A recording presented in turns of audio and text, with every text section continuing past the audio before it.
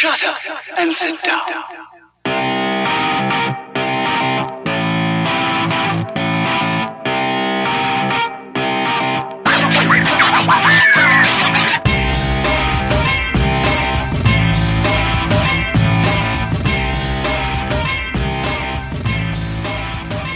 Hello and welcome to Futures Focus, a podcast brought to you by Prospects 1500. My name, Alex Sanchez. With me today, I actually have my normal co-host, David Gasper, and another special guest, Nate Eckert. He is our Dodgers correspondent, but he isn't here to talk just Dodgers. Nate was actually lucky enough to get a first-hand experience at the recent MLB amateur draft, and so we wanted to have him on to get what that process is like, because I don't know about you, David, but I see it on TV. I really don't know what it's like really behind the scenes. I see the guys talking on MLB Network. I see them making crazy comparisons, but I don't know what it's like to actually be there. So having Nate on is going to give us a lot of insider info and perhaps something that he can give us for that crazy first-year player draft that's going to be probably coming up in your dynasty leagues. And, of course, today is August 2nd. We're just a few hours after the trade deadline. So we have all the trades to go over, where the prospects went. We will talk about perhaps the trade of the century, at least in the 21st century. I don't think there's been a bigger one than that. That's, of course, the Juan Soto trade. We're going to talk about all of that. But first, let me welcome my boys in here. David, how you doing? I've been better, Alex. It's been a rough 24 hours, 48 hours or so here in Brewer land. So, we'll get more on that later because of, the trades. But I have been better. Let's put it that way. And Nate, how's it going over there in La La Land? La La Land? La La Land is good, man. Everything is bright and sunny as usual. Just excited Must be nice. to talk. Yeah, it can't be that bad wherever you are, Alex. No, I'm not. I'm just an hour or so away from skipping, LA jump. here. So yeah, in my new crib here by the beach. Went to the beach today. In fact, that's where I got the phone vibrating the whole time. Saw my San Diego Padres trade literally everybody from the farm system. So that will be fun when we come up and rank for the off season. I will have to learn some new prospects and fall in love with some more Hudson Heads of the world and make them sound like they're good, but they're not. I mean, system's awful now, but we will get into that in a second. It might be the worst in the big leagues now. I mean, it's not even crazy. But Nate, thanks for coming on. Tell us all about this draft. Just give us kind of a summary of your day. Yeah. Don't go into too crazy details. I have some questions, and David does as well, to ask you. But just give us like that when you kind of got there, what the experience is like, what were you expecting, and sort of just give us that lowdown on draft day. Yeah, thank you. It was. I've watched it many times for pretty much as long as they've been televising it, and I really had no idea what to expect either, because it seems like it gets better and better as the years go on. And I gotta say, fellas, just being there in downtown LA, it was at LA Live, which is like right in the heart by Staples, and ESPN is down there. And you're really walking in, you just felt like this is it. Like, this is the show, and this is what these kids have been working forever for. And walking in to my left, I saw the Players Lounge, and whoever did the design portion of the stage and studio and all of that, they did an incredible job making it feel like it was, the place to be. They had these half crescent moon shaped white leather couches all set up for the players. And then there was the podium and the giant draft board right behind the podium. And then to my right, that was to my left initially, just walking in, boom, it's like right there. And then to my right were the extended family portion seating of the area, like your cousins and brother, half siblings or whatever that were there to watch you get drafted. And then the last 2 rows of the crowd were the press rows. And then there was a press tent, and that sat right in between both the ESPN broadcast and the MLB broadcast. So I went back to the tent, hoping to find my name card, and I couldn't find it at first. So that was a bit, that shook me up a little bit to not have a seat. And so I had to navigate my way through asking different people, because everybody's moving. The whole place was just buzzing like a beehive. Everybody's on their way to go do something, talk to someone, you name it. It was just chaos. And this was 5 minutes before the first draft pick was about to be on the clock. They hadn't started the broadcast or anything. So I'm trying to track down where to sit. I find the media coordinator, and I explain to him I can't find my card. And he says, oh, no problem, no problem. He walks me over to the tent, and he lets me sit in Yahoo's spot. So I said, okay, are you not expecting them? And he said, no, I don't know, maybe, we'll see. And of course they showed up 2 minutes later. And so then Yahoo and I were discussing where to sit, and they said, well, why don't you just sit here? And it was the only open spot available. And I said, okay. And I looked at the name card. It said USA Today on it. And I said, who sits here? And the guy that was there for the AP, the Associated Press, he was sitting right next to that spot. And he turned around and he said, that's Bob Nightingale's spot. He's like one of the biggest names that I could even imagine hearing just being there, because these are all national teams, right? I mean, like the teams of broadcast, or the teams of the media. They had photographers, they had statisticians, they had like everyone that was there represented had like a big team. And there was just one spot for USA Today, and it was Bob Nightingale's. And so everyone that I'm standing around now at this position, they all say, just go find Bob. And, I doubt Bob will care. I don't think he's sitting here, yeah, just go find Bob. Go ask him and make sure that it's okay that you sit there. And I'm thinking to myself, yeah, okay. Yeah, I'll go find Bob and ask him if I could sit in his, allotted seat for the rest of the draft. And so I literally had to Google his picture on Google Images, so I didn't go up and introduce myself to someone like some moron, And I saw it, and I looked it up, got my mental image in my head, started walking down the stairs, and literally the second my foot hit, outside of the tent, Bob Nightingale was standing right in front of me. And I said, hi, Bob, I'm Nate Eckert with Prospects 1500. And he's like, oh, yeah, hey, what's going on, Nate? And I said, hey, so long story short, I can't find my name card. And then the media coordinator had me sitting in Yahoo's spot, but Yahoo showed up. And now really, Bob, I hate to say it, but I don't have anywhere else to sit. Is it okay if I could sit in your spot? And he said, oh, yeah, absolutely. I'm not going to be sitting there anyway. So, yeah, feel free, Nate. I was like, awesome. So, like, not only am I at the draft, but I just got done meeting and speaking with Bob Nightingale, and now I'm sitting in his spot in the media tent, which was like the best spot in the whole draft. It was pretty exciting and not anticipated, believe me.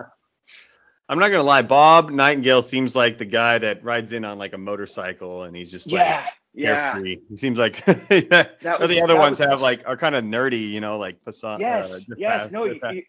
Your assumption is completely right. That's exactly great. The way he was and acted.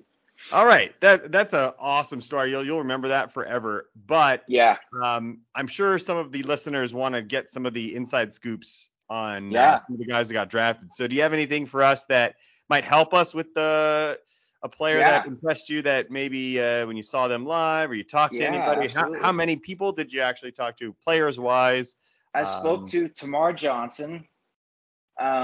He was coming out of the ESPN interview tent, and he was with his entourage, and I just hollered out, Tamar, and he turned around and I gave him this big thumbs up. And he gave it back to me, and I said, congratulations, man, you really deserve it. And he said, thank you. But you could just see it in his face, like I think maybe he was just realizing what had happened, because, after they're drafted, they're in this like typhoon of different places to go speak and talk to people. And it was almost as if I was the first, like, hey, Tamar, kind of snapped him out of it for a second, because I don't think he expected what I was about to say. And then I said it. You could tell it was like this moment of clarity or something. It was bizarre. It was really cool. But I saw Carl Crawford because his son, Justin Crawford, was drafted by the Phillies, I believe. And he takes after his dad. He's a 5-tool-ish outfielder. And I came down, I saw Carl Crawford and Justin Crawford and his team walk over to the ESPN tent. And Carl Crawford, who was in attendance there, of course, supporting his son, longtime MLB great. He's just standing outside, like looking at his phone. And I thought to myself, well, here's your chance. So I went straight up to him. I introduced myself again. Hey, I'm Nate Eckert with Prospects 1500. He's like, oh, yeah, hey, nice to meet you. It's the beautiful thing about Hollywood is that when you introduce yourself, it's like, oh, yeah, hey, what's going on, man? Nice to meet you. Instead of like, who? Huh? But it was that was a nice surprise. So anyway, I asked him which draft was more exciting for him, because he was also a highly sought after prospect, and he was like, man, it's got to be my son's, because look at this place, it's incredible. And I said, yeah, it really is. And he said, we didn't have any of this stuff. I don't even think my draft was televised. And I said, I don't think it was either. And then his son came out, Justin, and I said, congratulations. And then his dad introduced me to him, and I shook hands with Justin, and I'm 6'5" and something, like almost 6'6". And we met more or less eye to eye. It wasn't like directly eye to eye, but it was close enough. And hey, he's only like 18. And I know that all of his grades are, right now, I think his hit tool is like 50, 55, and his power is like 60, and fielding and speed. He projects a lot like his dad, but with more power. Maybe not as good of a hit tool, like right out of the gate. But anyway, he impressed me as far as his size was concerned, because I was standing right next to the kid, and on film, he looks smaller and shorter than he actually was in real life. And I thought that was very interesting. I didn't realize you were so tall. And I got two. David that's your height. He's up in your height. A little bit shorter, but still, yeah. You guys are freaks. We're freaks.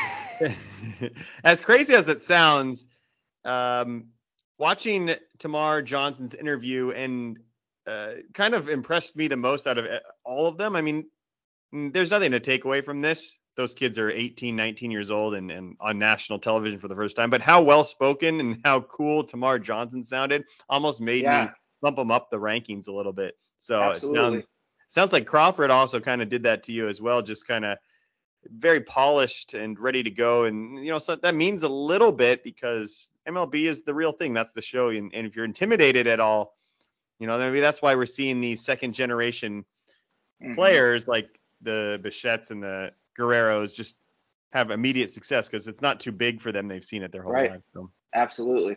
Yeah. And I've been saying that for years now, ever since Bichette and Guerrero. These kids have this other level of confidence that they play with, and it's because they literally grew up on the same fields, sometimes. So, you can't simulate that type of experience for people who don't have it, Yeah. David, do you have any questions about the draft for before Nate? Not off the top of my head. I'm too wrapped up with trade dedeline stuff to even remember the draft. I'm sure Fair a enough. lot of people are interested in that too, but Fair enough. it's just so cool. I'm just trying to wrap my head around what the what it was like. So you're sitting there, I'm assuming a lot in between the picks because there's about 4 or 5 minutes. So what are you doing? Did you sit in Nightingale's seat the whole time? Are you getting information before? Like what's it like in between the picks? Well, I was trying my very best to just, live tweet and try and keep the followers, kept up if they weren't watching the draft or whatever. Not saying my 2 cents, but because I didn't have my own photography team or anything like that, I had to take the photographs myself. I had to do the research myself, yada yada. A lot of the rest of the lot that was in the media tent, they were more or less just hanging out, watching the draft. But because they had other people going and doing stuff for them, but I was like the one-man show running around with my iPad, like kneeling in front of the photography stand, trying not to get in anybody's way of a shot. And that was interesting. But I think more so than anything that I took away from the draft was, and I'm writing about this now in an article I'm going to put out about it so I can get a bit more detail in. You wonder why we have these celebratory type like pageantry events for these kids.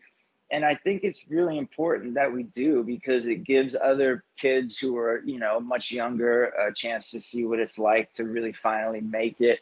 And then also, for me at least, I've never been in an area where you can watch more people's dreams come true, like right in front of you, real time, real life, not through a filter on television.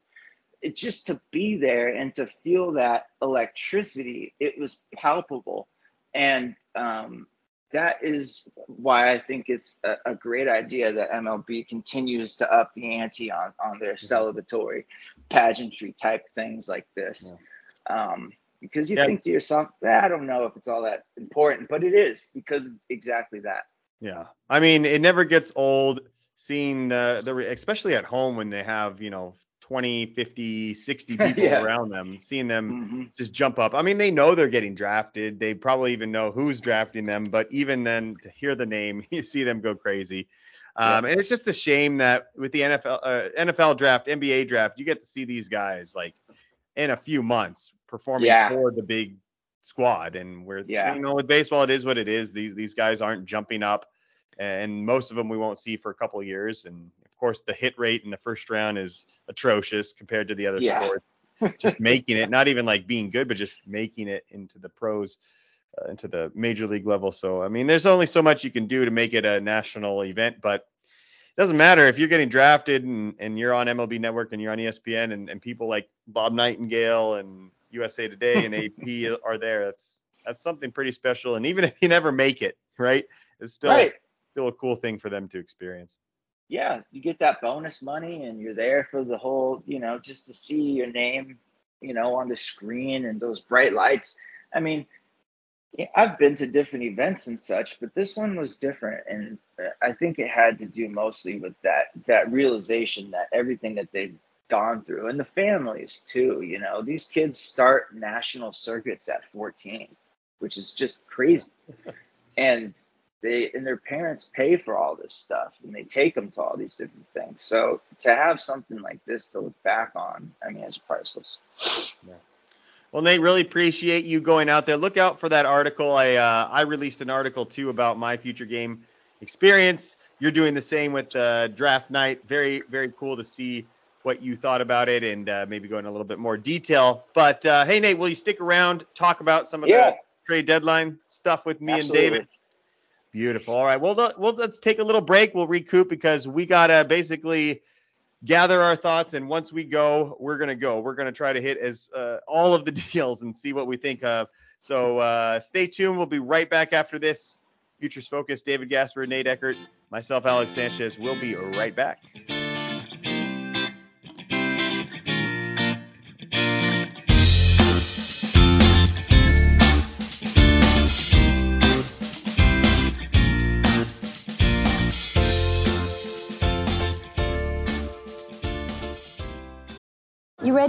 Showtime. On May 3rd, summer starts with The Fall Guy. What are you doing later? Let's drink a spicy margarita. Make some bad decisions. Yes. Audiences are falling in love with the most entertaining film of the year. Fall Guy. Fall Guy? Fall guy. That's what the poster said. See Ryan Gosling and Emily Blunt in the movie critics say exists to make you happy. Trying to make it out? Nope. Because I don't either. It's not what I'm into right now. What are you into? Talking. Yeah. The Fall Guy. Only in theaters May 3rd. Rated PG-13.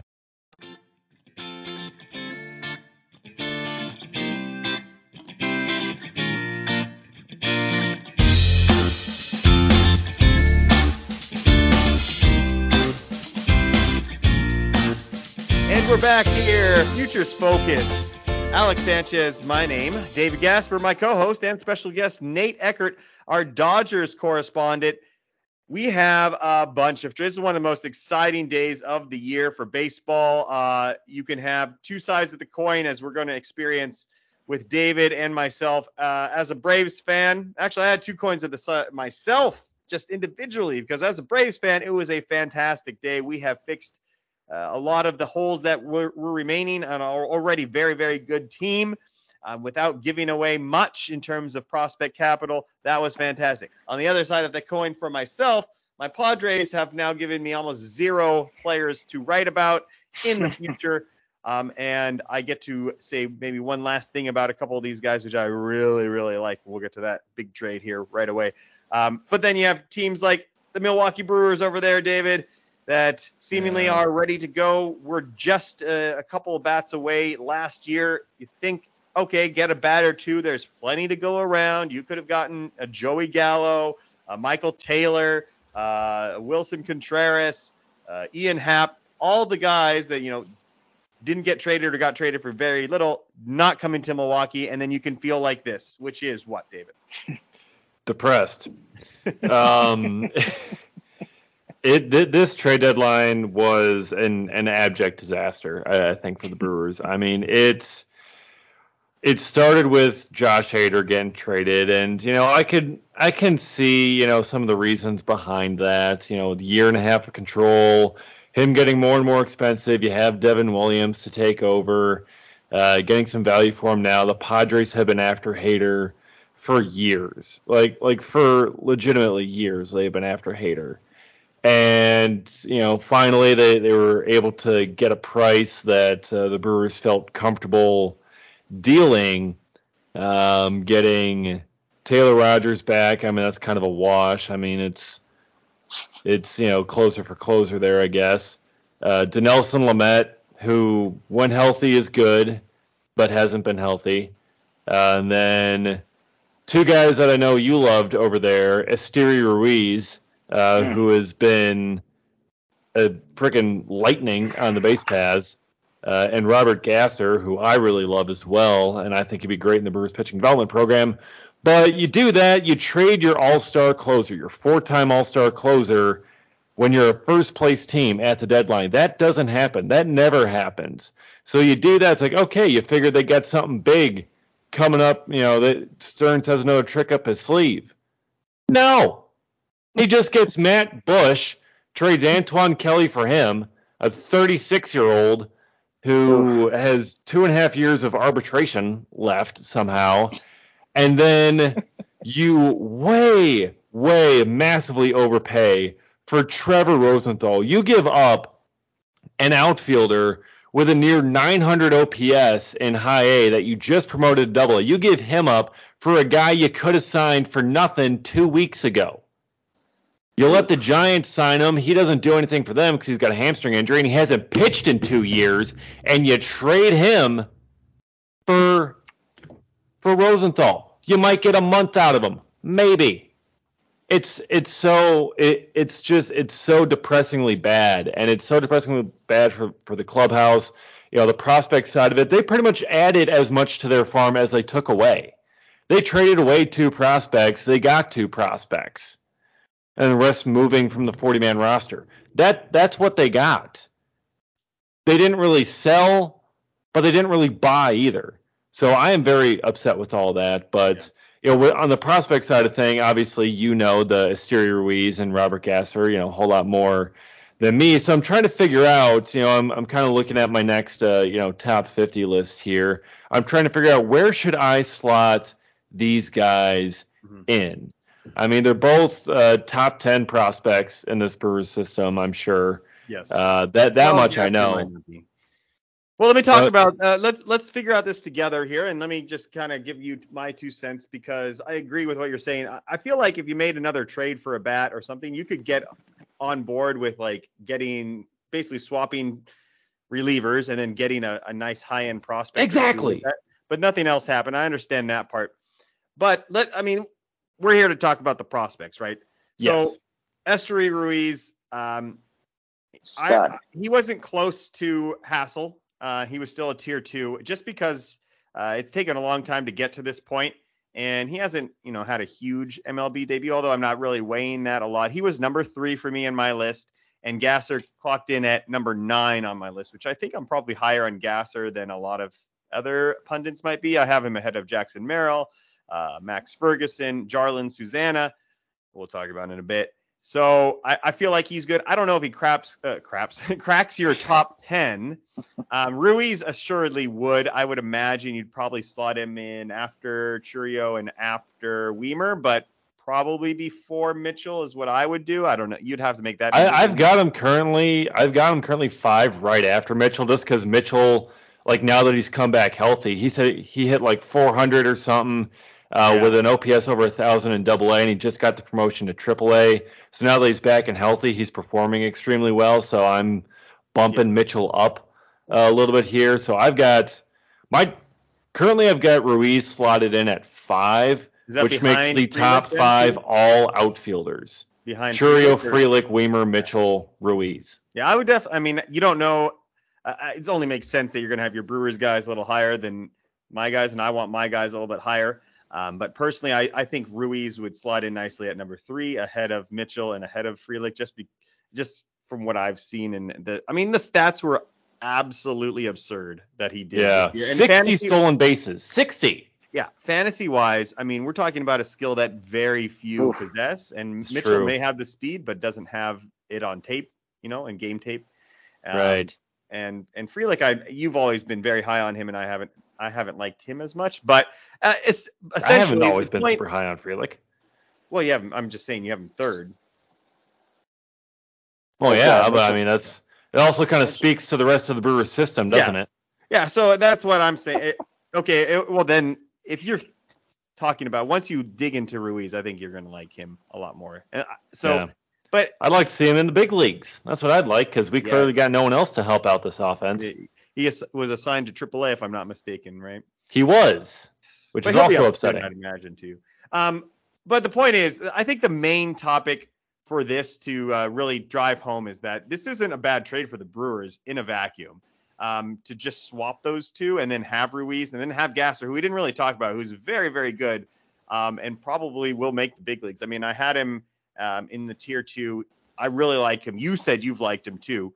Oh yeah, I think he'd be amazing in this Brewers development system with what they can do with pitchers. I think he's going to turn into a pretty good rotation piece.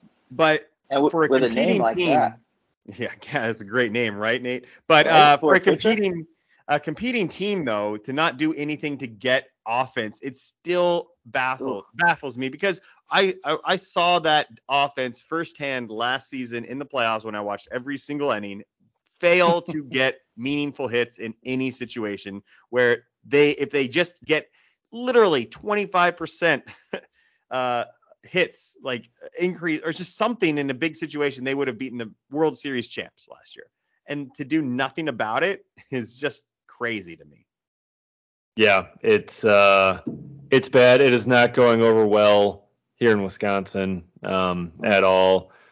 Farm system is better, I guess. You moved out Antoine Kelly and Tristan Peters, and you get Ruiz and Gasser. That I suppose improves the farm system, but how much did you really do for the big league club? And Peters, God, I had him in my top. In my last update, I believe I had him at 21, but he was moving up further into my top 20 when my next update was going to be coming out. And I was really liking this kid. I just saw him on Saturday, had a 3-hit game, couple of doubles, barrels the ball up extremely well.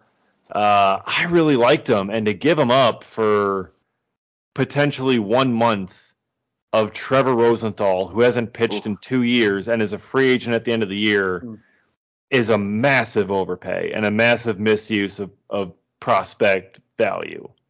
So let's go ahead and grade the trade, because I know people always like to kind of put values on the teams because, not everybody's a Brewers fan, but they want to, but maybe they're a Padres fan and they want to know how their team did. So we have to say that. We've said it now kind of 2 or 3 times. In a vacuum versus what the overall picture is for the Brewers, obviously 2 different things. But for the trade itself, what are you going to give the Padres and what are you going to give the Brewers, David? For the trade itself, I'm going to give the Brewers a B+. I think they did solid for Hader. They did get some big league help now. I really like, I'd like to see what Lamet can do in the Brewers system. I like Gasser. I like Ruiz. Rogers is, an adequate replacement. For a year and a half of Hader, who's also going to be more expensive next year, at probably $16 million. I think it's a good return. It's not overwhelming, but it's something solid, and you probably weren't, the longer you held on to Hader, you probably weren't going to get anything better than that return right there. So I'd give it a B+ for the Brewers, and for the Padres, it's a clear A+. I mean, you didn't give up any of your top prospects, and you got the most elite closer in the game of baseball, and you saved all those prospects to trade the next day for Juan Soto and Josh Bell. Yeah, I think those are pretty reasonable grades. Nate, what do you think in terms of, you're kind of a non-biased person here, as I'm the Padres guy, we have the Brewers guy. I kind of agree with, I'd probably give the Brewers a little bit lower on that. I think that Hader could have gotten a lot compared to what we saw like Luis Castillo get, and so I think it's a definite win for the Padres. But what do you think, Nate? No, I agree with you, Alex. I feel like Gas. I love you, brother, but this is what we do. We always look at the brighter side of the story when we're not only fans, but we're rooting for the best for these players that we're getting from other teams. So I understand that grading completely. I'd probably go with a C for the Brewers and an A for the Padres. Yeah, I think we're in agreement. All right, boys, we got to go faster than that. I know we're Brewers and Padres here, so that's a natural way to go. But we're going to try to fly through as many of these trades. All right, Juan Soto, we got to talk this trade. This does kind of lead us nicely into there because, like you said, David, the trade didn't involve any of the guys that were probably needed to pull in Juan Soto. And it's the biggest trade that we've ever seen probably in our lifetimes, right, gentlemen? Yeah, for sure. Yeah, so the Soto trade is ginormous. It's you probably know what it is already, but just in case you've been living under a rock, the Padres acquired Juan Soto, 23-year-old Juan Soto, by the way, and then free agent to be Josh Bell in exchange for Luke Voit. Of course, everybody, that's the centerpiece. But also they threw in C.J. Abrams, Mackenzie Gore, outfielder James Wood, Robert Hassel III, and right-hander Jarlin Susana, which, if you go to my updated rankings, that's pretty much everybody that was good. I mean, as simple as that can be. Do you have 50 players left, man, to rank?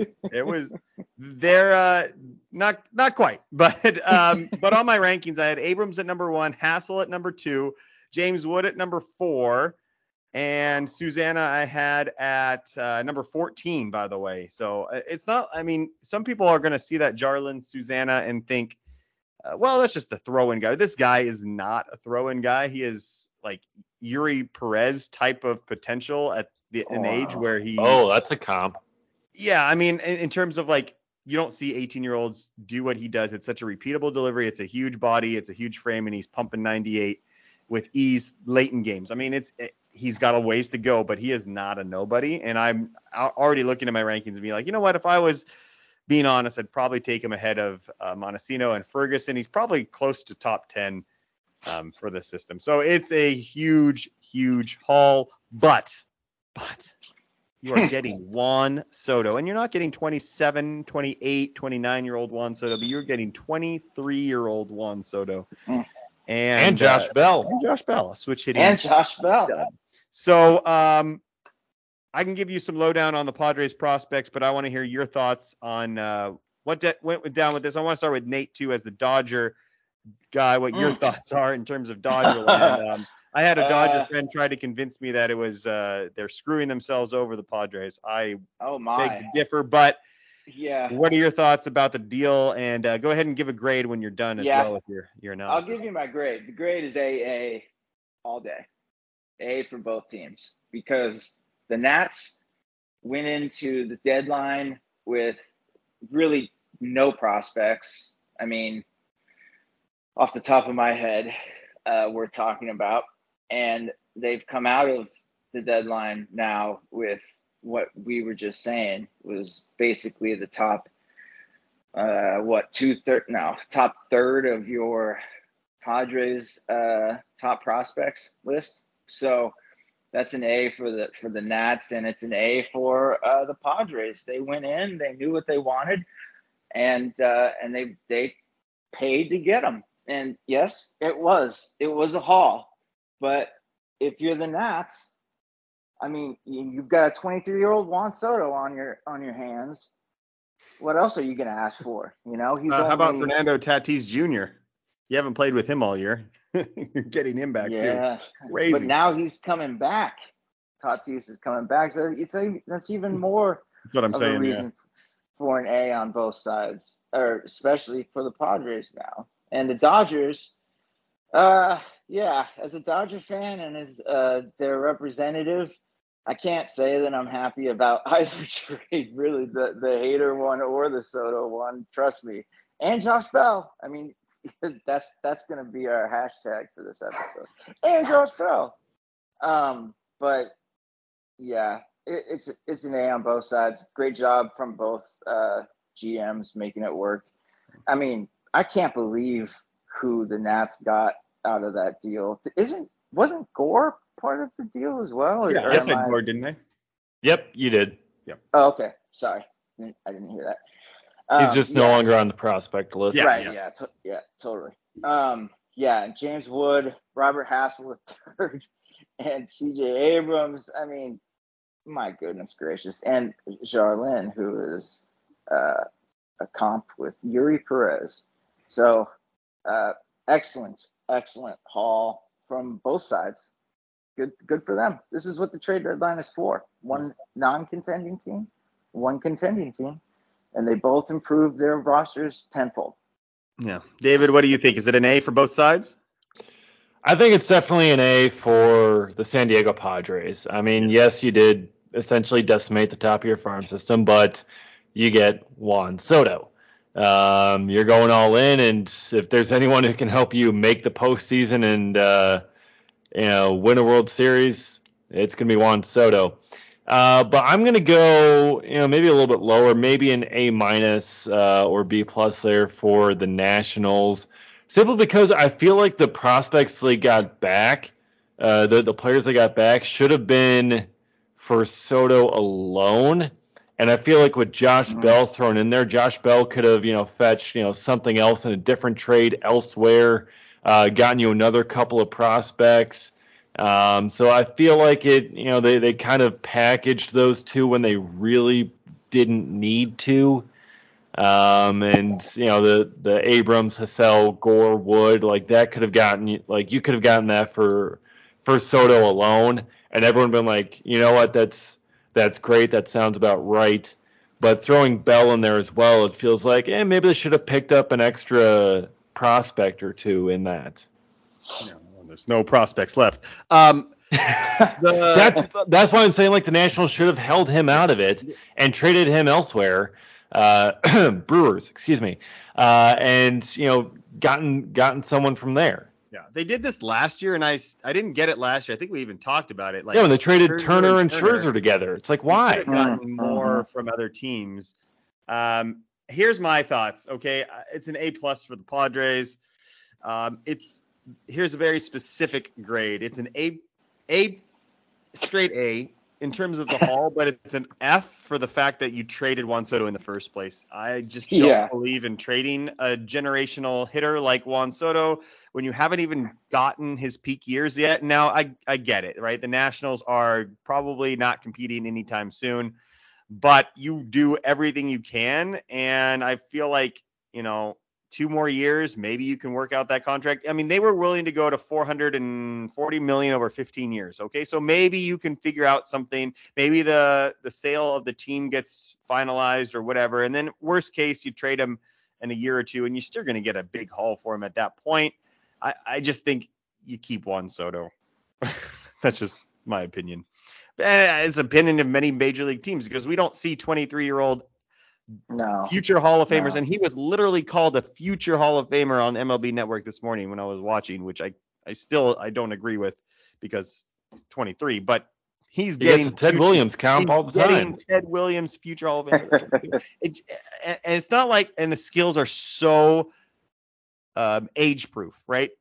You're thinking, 246, this guy is having an off year, but it's a 408 on base percentage. And he was 500 in the month of July in terms of on base percentage or something insane, right? It was 464 with the Nationals, by the way, who haven't had no need to. They won the World Series 2-3 years ago. Home run derby champ at 23. I mean, you just don't trade the guy. So the haul they got back is probably the best they got. I mean, we can compare it to the Cardinals offer, which they apparently were refusing to do Jordan Walker and Dylan Carlson, which is, I can't believe that to be the case. I feel like the Nationals. Remember back in the day, back when the Marlins were selling off Miguel Cabrera, the only reason the Cardinals didn't get Miggy was because they didn't want to include Colby Rasmus. So. Good old Colby Rasmus. Yeah. Yikes. Totally better than Miggy. Yeah. So, I think Mason Wynn was in there, Liberatore. I mean, I feel like the Padres deal is better even if you include Walker and Carlson. Of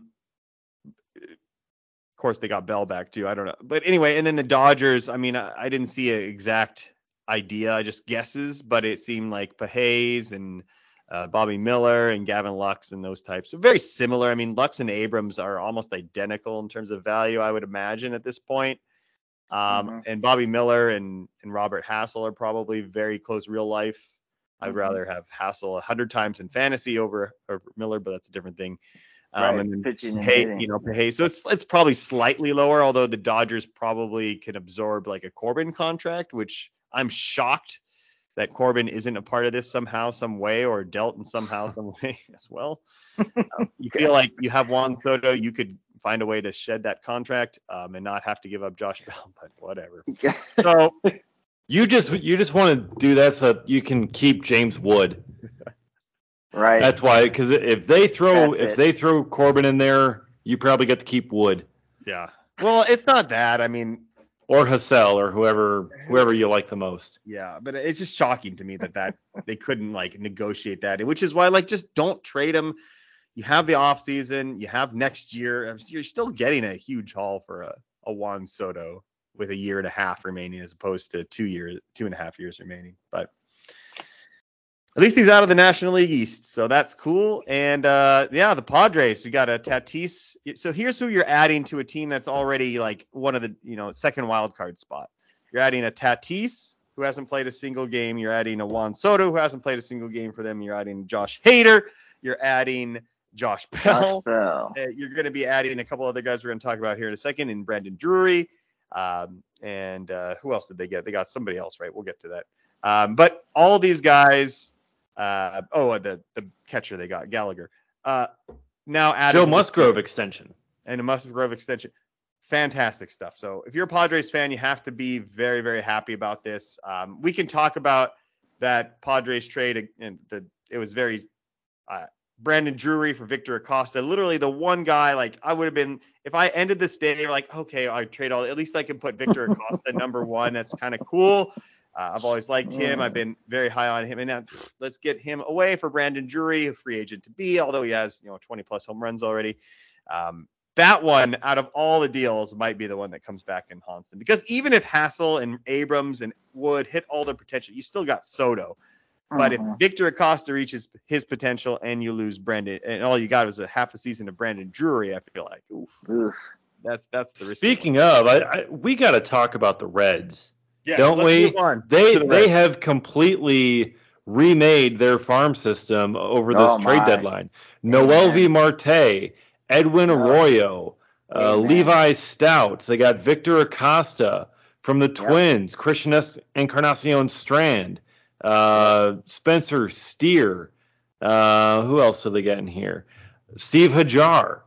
I mean, they have completely remade this farm system, and it is insane what they've been able to do. And they have gotten very good hauls for all the trades that they've made. My gosh, let's talk about that Luis Castillo and grade that one really quickly. What are your thoughts on that trade, Nate?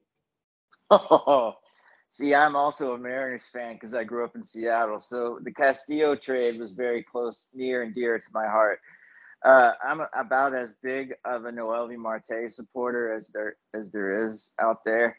And also, let's not forget that earlier this year, I think it was last year, maybe in the offseason, the Mariners traded to the Reds Connor Phillips and Brandon Williamson as well, two other really great arms. Very good. And I can't even remember who the M's got back in that deal. So I mean, Winker, right? Oh, yeah, that's right. Yeah, good call. So yeah, the Reds have completely redone their system, and it's looking like brighter days are straight ahead for the Reds. They get an A+ because of the upside that they're getting out of Marte, Arroyo, who's, I mean, every day he just continually hits the ball and gets better and bigger, stronger, faster, smarter. Stout was the Mariners number 5 overall. Mariners number 5 prospect on MLB.com.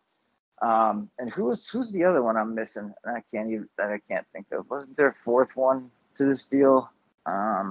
Maybe not. Yeah. So let's go over the deal. It was officially Edwin Arroyo, Andrew Moore, Levi Stout, and Noel Marte for Luis Castillo and Ryan Divish. Yeah.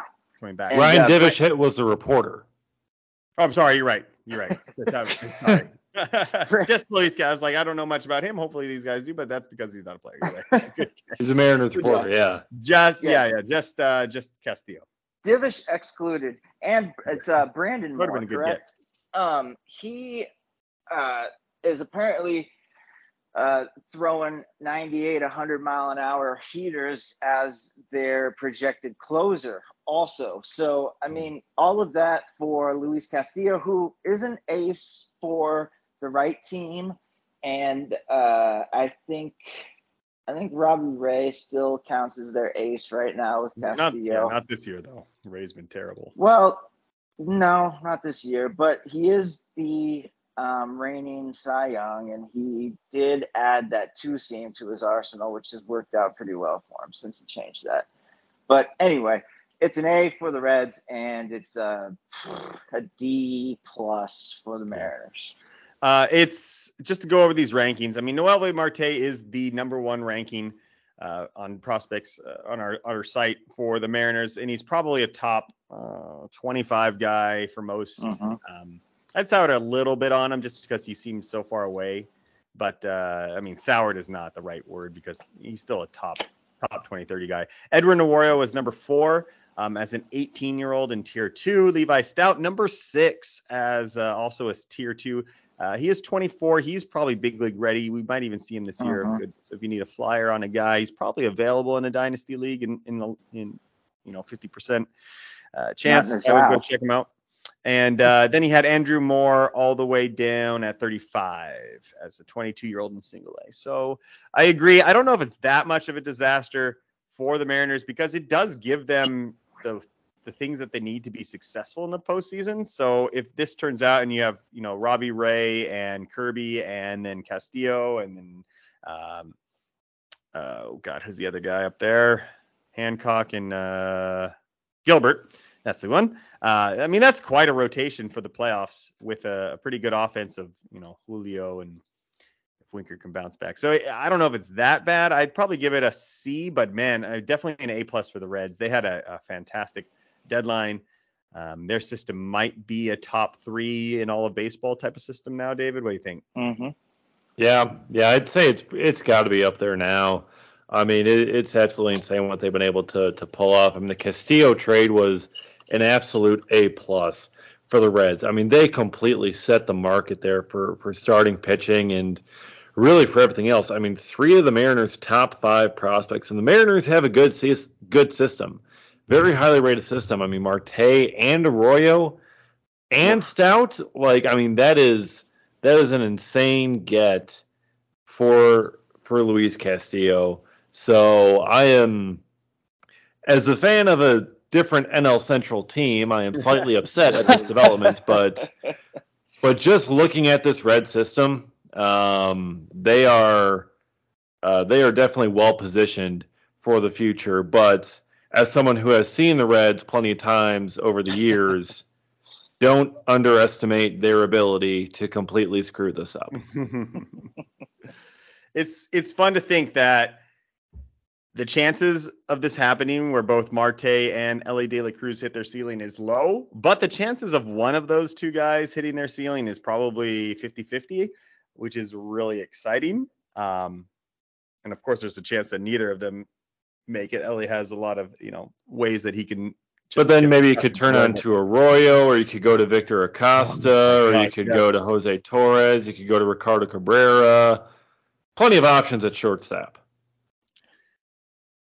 Man, that was, yeah. You know what's interesting about that too is that you said that they set the market, but we didn't really see top end pitching go after that. I feel like if you had a top end pitcher. Now, I don't know how many were actually available. For Oakland, it was Montes, but yeah. So that was the guy, and that was we could get into that one next, but we didn't see a lot of high end starters get dealt, and is probably because you look at what the Reds got. We're going to need something similar to that, and just said, nope. A lot of people didn't have that. Yeah, it's hard to have. Let's go crazy here and kind of speed this up. We have about 15 minutes or so that I would like to try to keep this. I know it's a very special episode. If we have to do a part 2, we can. But just really quickly, without giving a lot of details, just kind of your thoughts on some of these trades we go out over. I'll handle this one. It's the Braves get Raisel Iglesias in exchange for Tucker Davidson and Uber prospect Jesse Chavez. And I say that it's sarcasm. Not sure why the Angels wanted Jesse Chavez back. But Tucker Davidson obviously is the get for the Braves, for the Angels, excuse me. I think the Angels probably could have gotten a bit more for this. I don't know what they want in Chavez. It's a very good get for the Braves. I'd give the Braves an A+ for this, and the Angels can get a C-. What do you guys think? Any major disagreements? No, I like it. Whit Merrifield, who is unvaccinated, will be going to the Blue Jays? Wait, what? How is this possible? So I guess he's getting his vaccination now. I didn't even realize that until I just kind of put this together. So he must be, right? I mean, that's no chance. Yeah. But the return back is Max Castillo and Samad Taylor. Samad Taylor had a little bit of steam early on the season, hasn't really put much together here. I think the Blue Jays getting Whit, although it's not really much of a need. And I suppose if he doesn't get the vaccination, then it's for nothing. But I would give this one a B- for the Blue Jays and probably a C for the Royals. What do you think, Nate? Yeah, that sounds about right. I have Samad in our Dynasty League, the Sal Dynasty. It is a little bit concerning that he's going now to the Royals. I feel like sometimes bats go there to die. And up the middle with Bobby Witt Jr., they will need a second baseman. Taylor can fill that void, but he's still a ways away, I feel like. And Whit Merrifield to the Blue Jays, because to me, Samad was the meat of that deal. Let's see here. I'd say, yeah, maybe not a very exciting trade, but It's a B- strange. for It's a strange one. yeah, it's kind of strange, especially because Merrifield is unvaccinated going to the Toronto Blue Jays. I guess money is more important to him than his, whatever they usually quote as not getting it.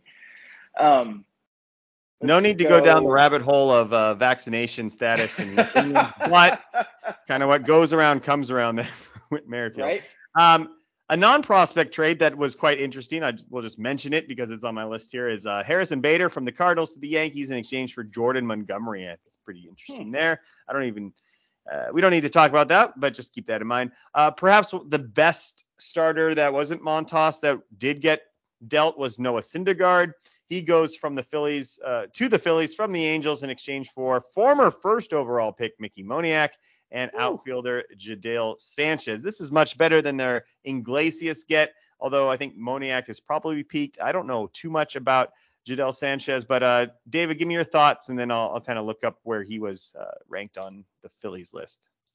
Yeah, I mean, Syndergaard, he was a one-year deal here. It's, the Angels, they're like, oh, yeah, we're finally going to rebuild this rotation and, get some guys to help out Mike Trout and Shohei Ohtani. And our big guy is Noah Syndergaard, and after half a season, we're going to trade him. So we only signed him to a one-year deal. So, yeah, Moniak, at best, probably a fourth outfielder. Sanchez, I don't know anything about him either. Maybe you can find 45th on the midseason update, so nothing. So a tier 5 prospect in Sanchez. So yeah, you're hoping Moniak can maybe be a decent average starter with regular playing time in the outfield at best. And then Sanchez, you see what happens. But yeah, it's just kind of getting what you can for Syndergaard as the Angels sell. But yeah. So strange. You would think that Syndergaard would get a little bit more than that, and you would imagine that the Angels could have. But also, it doesn't surprise me if somebody were to say, yeah, the Angels could have had this other prospect over here from this team, but they preferred Moniak and Sanchez, and for whatever reason, because I feel like Syndergaard, for a team with everybody needs a starter in the playoffs, who you don't care about his health for half of a season, but alas, that's what the Angels got. All right, couple of minor ones here. Michael Fulmer goes from the Tigers to the Twins in exchange for Sawyer Gipson-Long. That's an interesting one. I feel like Fulmer probably also could have gotten a little bit more, but these were at the very end of the deadline. So clearly they waited as long as they could, and I'm assuming that this was the best offer that they could get. But the Twins get a nice little pitcher in Fulmer for a guy that was ranked. Let me go here. I don't know much about Sawyer Gipson-Long. Great name. You guys happen? Yeah, great name. Yeah. I don't know a whole lot about him though. Ranked 26th overall on the Twins, so a decent get. But again, Fulmer is having a pretty decent season. So David, quick grade on that for me. B. For both? Oh, you get something for him? Yeah, they get solid. All right. Yeah. So here's the Brandon Drury for Victor Acosta. We talked about that one. We need to talk about the other Reds trade, I suppose. That was Tyler Mahle. Is it Mahle or Malley? It's Mahle, right? I think it's Mahle. Mahle. Okay. In exchange for Spencer Steer, who I was able to see at the Futures game, Christian Encarnacion Strand, and Steve Hajar. This was an interesting trade. Again, I guess you could have argued that Mahle was better than Syndergaard, but starting pitcher, this is a pretty steep price to pay. But again, you're getting. He's got a couple years of control though as well. That's a big difference, absolutely. Yeah. But these are very good prospects coming back to the Reds. I saw Spencer Steer Wasn't super impressed with him. I didn't like go out of my way to tweet about him or anything like that. He seems like a grinder type of guy. Big riser this year, though. He's probably ready to go as well for the Reds if they wanted to call him up. Christian Encarnacion-Strand, also a guy that kind of came out of nowhere as having a fantastic season. So if you believe in what he's been doing this season, you definitely got to like him. A little bit older than the levels he's been playing at, we traditionally see, but still quite a haul for the Reds. I think it's an easy A for the Reds. What do you think about the Twins? Is it worth it for them to give up this type of capital, Nate? For Mahle, it's a weird spot again with the Twins because are they really going to contend this year? Maybe making a little bit more than the playoffs or maybe a wild card spot. Mahle is a good pitcher, and he did take a big step forward this year. I just don't know that it was. Screw it. I say Twins did good getting Mahle, but the Reds also did really well at getting those three prospects. I think it's a great lesson on selling high, as Steer Encarnacion probably doesn't get evenwhere close to a pitcher of Mahle's status last year, and now it does. Yep. So it's a good lesson on selling high, but sometimes you sell high and that's the reason why they're good. Yeah, absolutely. Another guy I actually met at the Futures game, Logan O'Hoppe. It's actually O'Hoppe, by the way. I learned that as well. It's Logan O'Hoppe. Does get dealt to the Angels again for Brandon Marsh. This was an interesting trade. It wasn't so much of getting rid of the veteran, but rather cost control outfield. The Phillies had just given them a cost control outfield in Moniak. So you get a catcher for the Angels. Interesting. It's not a bad, in terms of value. I think real life, obviously, you're going to think it's pretty equal. I think for fantasy wise, you probably want Marsh, a guy that's already been somewhat successful in the big leagues, over a catcher. And you know my thoughts on catchers, but O'Hoppe was very impressive at the Futures games. I mean, he was backing up first in the hot sun. Nate, you were there. I mean, it was a hot day in LA. He was backing up first in an exhibition game as the catcher on throws to first on ground balls. It was pretty impressive, and very polite, very cool. I remember Gale. I think we even talked about him a little bit on the podcast. I definitely wrote about him in my article. So a fine trade. Just you don't see these often. We're a prospect for a very young player. So let's give them both A's. What do you think, David? Yeah, I like it. A couple other ones here. The Padres then decided to get rid of Eric Hosmer because Eric Hosmer had tried his last-ditch effort to completely turn every single person in San Diego against him, because if you follow Padres Twitter at all, you know that they hate this guy. It was literally posting every single misplay in the field. And now, granted, Hosmer made some very bad plays, which at first base is hard to do, but he managed to do that. But he also nixed the trade, which would have been crazy if that caused Soto to go to the Dodgers. That would have been crazy. But then he essentially forced Luke Voit also out of San Diego. What the hell, Eric? What did you do, man? So obviously no team was going to be taking Eric Hosmer and the 40-something million he has left. But here come the Red Sox. They had to, I was at, like I said, at the beach. I didn't see how much. I don't even know if it's been announced. I just heard a good portion of it will be paid by the Padres, where they also had to. It's over half. Yeah, Max Ferguson and Corey Rozier in exchange for Jay Groom, who has been kind of a big riser this year for the Red Sox after kind of flaming out. I guess he's kind of, I've heard that he got married and he's really improved his attitude and a lot of things to like there. Scott could probably tell us a lot more about him, but see you later, Hosmer. Thanks for your time here. But just to make sure that literally everybody that was even semi-decent was off of my list, Padres did that. But I can't really grade this trade until I see just how much. Assuming it's about 75% that the Padres take, I think you had to get rid of Hosmer and you had to lose a deal. They probably lost this deal. I mean, Hosmer's not like, oh God, he's pretty bad though. No, it's pretty bad. How many years has he been? He's been in the league like 12, 13. Yeah, and he's never really done anything. But anyway, I had Ferguson at 12. He's okay. He's one of those guys that was stealing like a ton of bases, but then you realize nobody picks off in low A, and you're like, oh, he's done nothing else good at all. So, and he doesn't look that fast.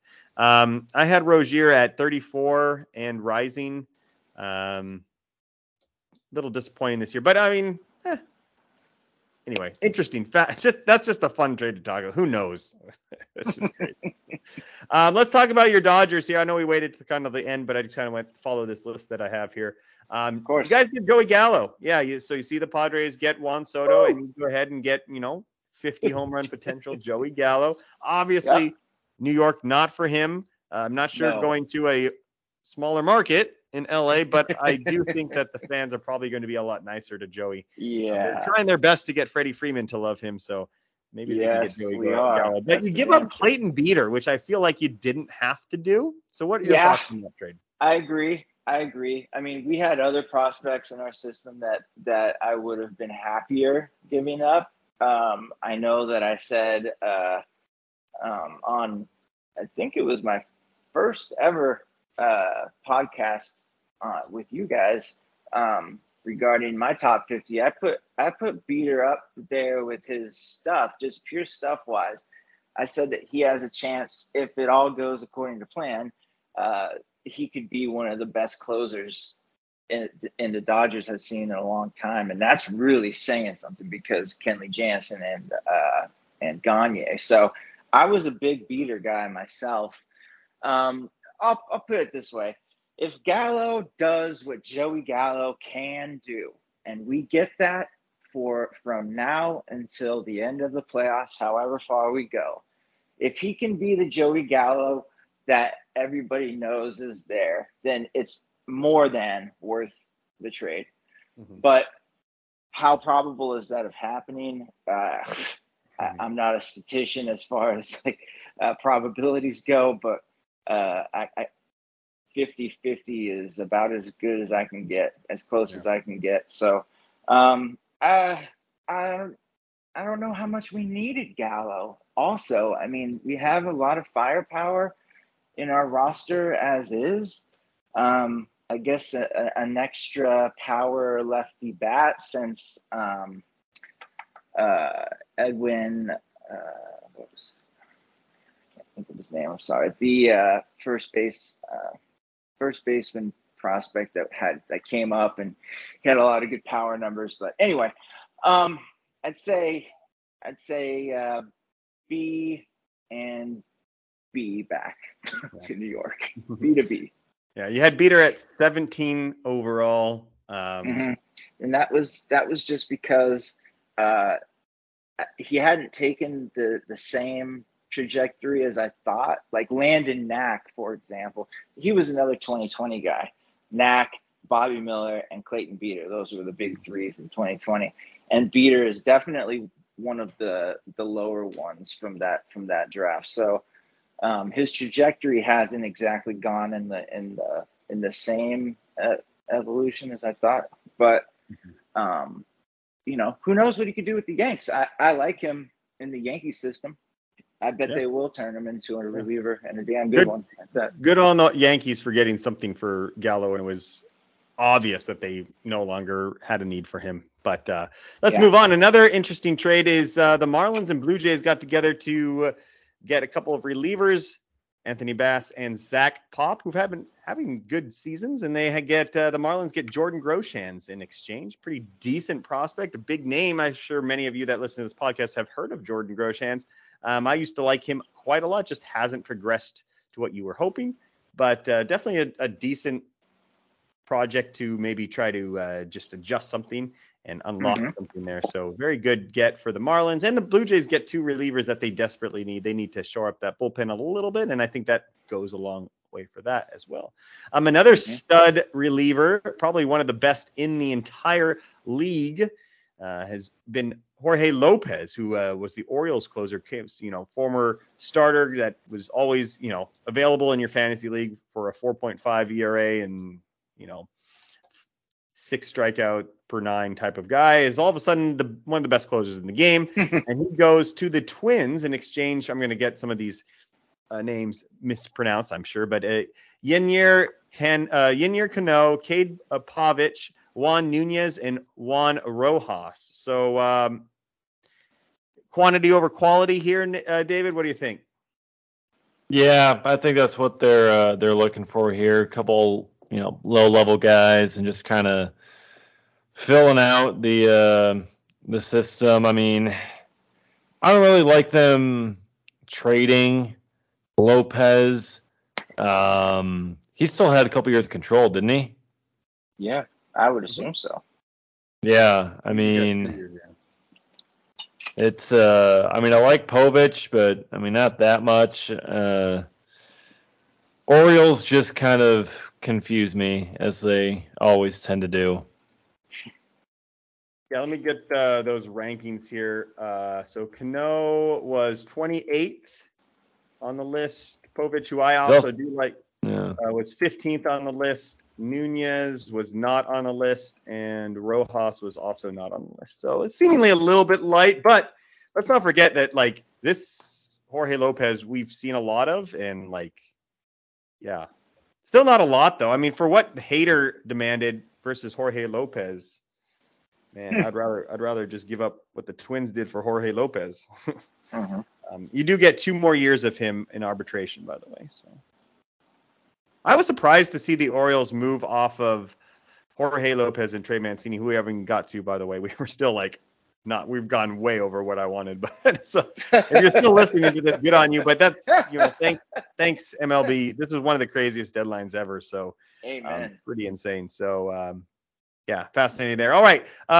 Hey, Braves here. Robbie Grossman for Chris Anglin, and this guy on Twitter I follow, he knows his Braves quite a bit.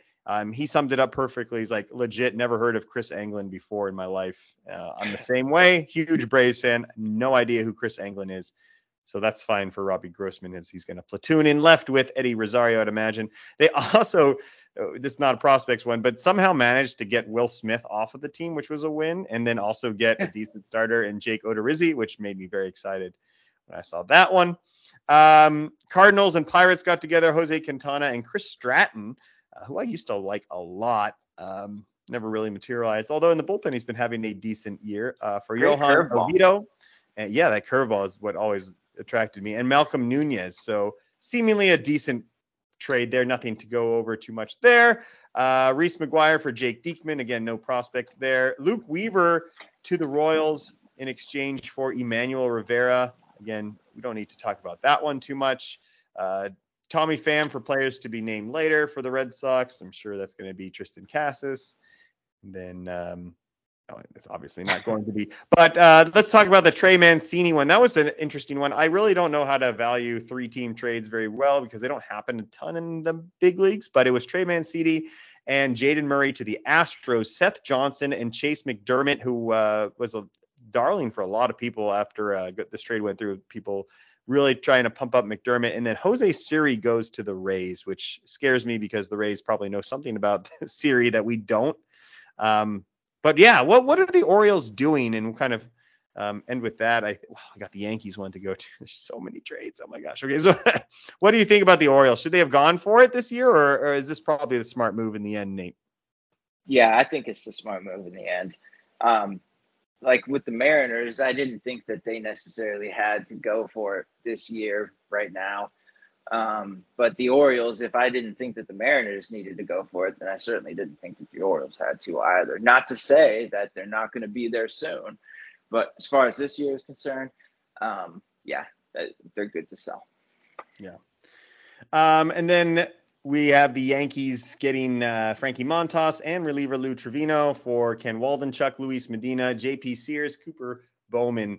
That's a pretty even trade as well. I mean, none of these that we haven't gone over yet are too crazy in terms of like, oh my God, this team got ripped off. So I think it's very interesting to probably stop there for now, and we'll if any of these other ones kind of catch our eye or we missed any, we have next week to talk about. But we're well over my allotted time, so I'm just going to get out of here. David, Nate, thanks for sticking with me. Nate, awesome experience at the draft. Really appreciate you coming on. Be on the lookout for that, I'm assuming, here in the next couple of days on Prospects 1500. David, I'm sorry about your Brewers, but that's why we have beer. Here's the thing. That's why we drink so much in this state, to drink away our sorrows. Nobody's beating the Padres / Dodgers / Braves anyway this year, so you might as well not even bother. That's all I have to say about that. Alex Sanchez, this is Futures Focus. It's a podcast brought to you by Prospects 1500. Thanks for sticking out. Hope you don't mind a little extra episode for that crazy trade deadline, but we'll be with you soon next week to talk about some more stuff. We got a lot of other things. We got updated lists to talk about. We're going to probably analyze some other trades I missed. There's so much to go over, but again, thanks for listening. We'll talk to you soon. Futures Focus is out.